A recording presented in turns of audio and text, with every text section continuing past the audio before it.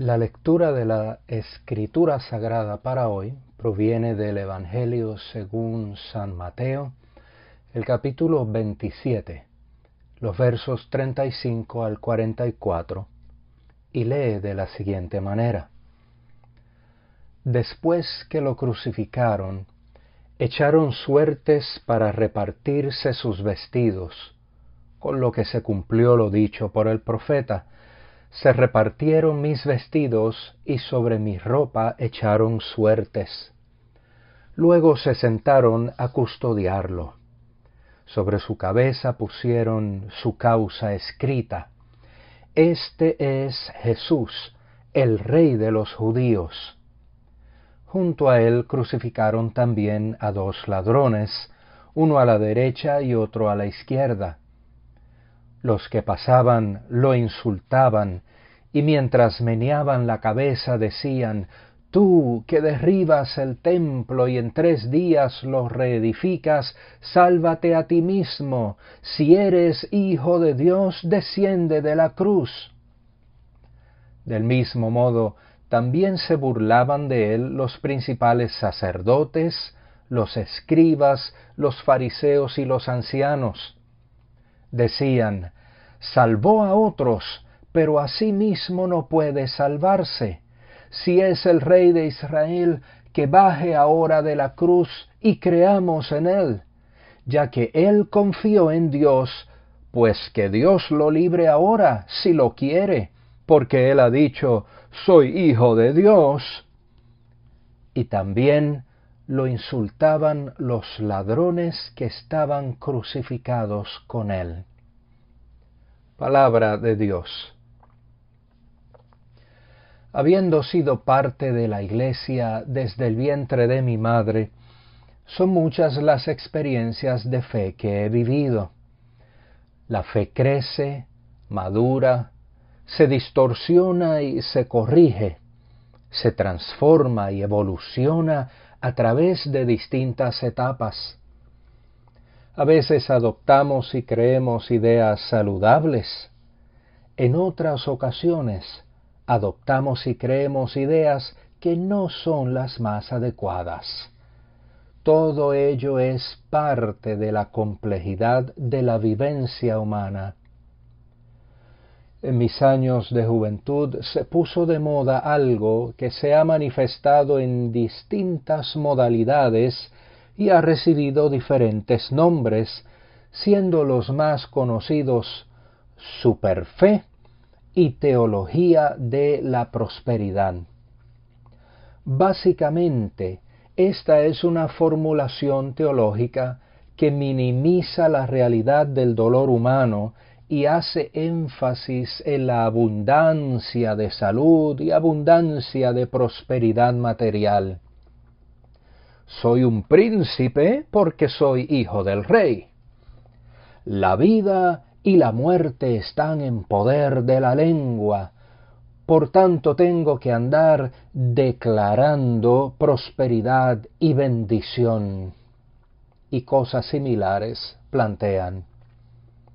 En una ocasión, un muy admirado predicador me reprendió por haberle dicho que me sentía mal. Mira, negro, no digas eso. Tienes que decir que estás en victoria. Fueron sus palabras aquella tarde. Los años y las experiencias me enseñarían que la vida de fe no es un cuento de hadas, que por más versos bíblicos que uno repita y por más palabras de victoria que uno declare, cuando la vida golpea, golpea duro, muy duro. Aprendí que los creyentes no estamos blindados contra el dolor, la enfermedad, el llanto o la ansiedad. Y eso me llevó a cuestionar aquellas ideas que con tanta pasión había abrazado en mi juventud. Si soy hijo del rey, ¿por qué me suceden cosas malas? Si he tratado de llevar una vida de santidad, entonces ¿por qué me enfermo? si he orado con tanta devoción, ¿por qué el cáncer toca las puertas de mi hogar? Las ideas de la superfe o la teología de la prosperidad sencillamente no sirven para enfrentar la crudeza del mundo real, donde la gente buena sufre y donde a la gente buena también le suceden cosas malas. Gracias a la educación universitaria formal en las disciplinas de la psicología y la teología, aquellas ideas infantiles sobre la fe fueron quedando atrás. No obstante, bien en el fondo de mis pensamientos permanecía algo de enojo ante el dilema del sufrimiento de los justos. Años más tarde, un querido pastor que ya mora en la presencia divina me introdujo a una idea que desde entonces me ha resultado liberadora. Mientras la mente humana ha deambulado en los porqués y para qués del sufrimiento, Dios en Cristo optó por algo distinto.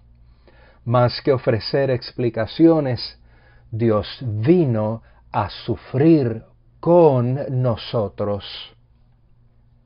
Sufrir con nosotros. El evento de la crucifixión de Jesucristo puede ser y ha sido analizado desde muchísimas vertientes: lo teológico, lo político, lo religioso, lo económico. Es un evento tan profundo que no hay una sola manera de acercarse a él. No obstante, ver en la cruz al Dios solidario es algo que tiene un valor incalculable. Es el Dios que se identifica con el dolor humano. Los evangelios toman prestado lenguaje de las escrituras antiguas, como el Salmo 22, por ejemplo, para describir lo que allí ocurrió. En la porción que hoy leemos del Evangelio según San Mateo, se hace énfasis en los insultos, el escarnio, la burla a la que Jesucristo fue sometido por las autoridades religiosas y políticas y por el público en general en medio de su martirio. Si eres hijo de Dios, desciende de la cruz. O que baje ahora de la cruz y creeremos en él. O que Dios lo libre ahora, si lo quiere. Dejemos que este pensamiento se aloje en nuestras mentes, teniendo nuestro Señor todo el poder divino a su alcance, aunque le decían varias veces, bájate de la cruz, optó por quedarse allí.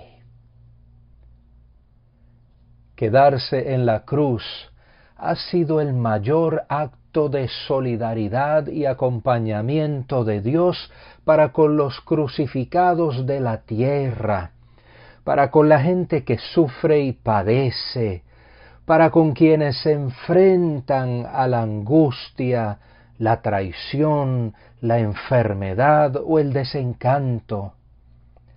La escena de la cruz afirma que no estamos solas ni solos en nuestros propios calvarios.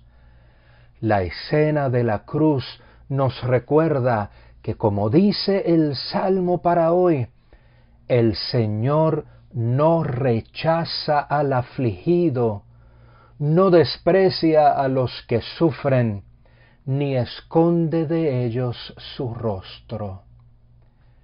Es mi oración hoy que, en medio de las circunstancias que nos abaten, podamos encontrar el amoroso y consolador abrazo del crucificado. Soli Deo Gloria.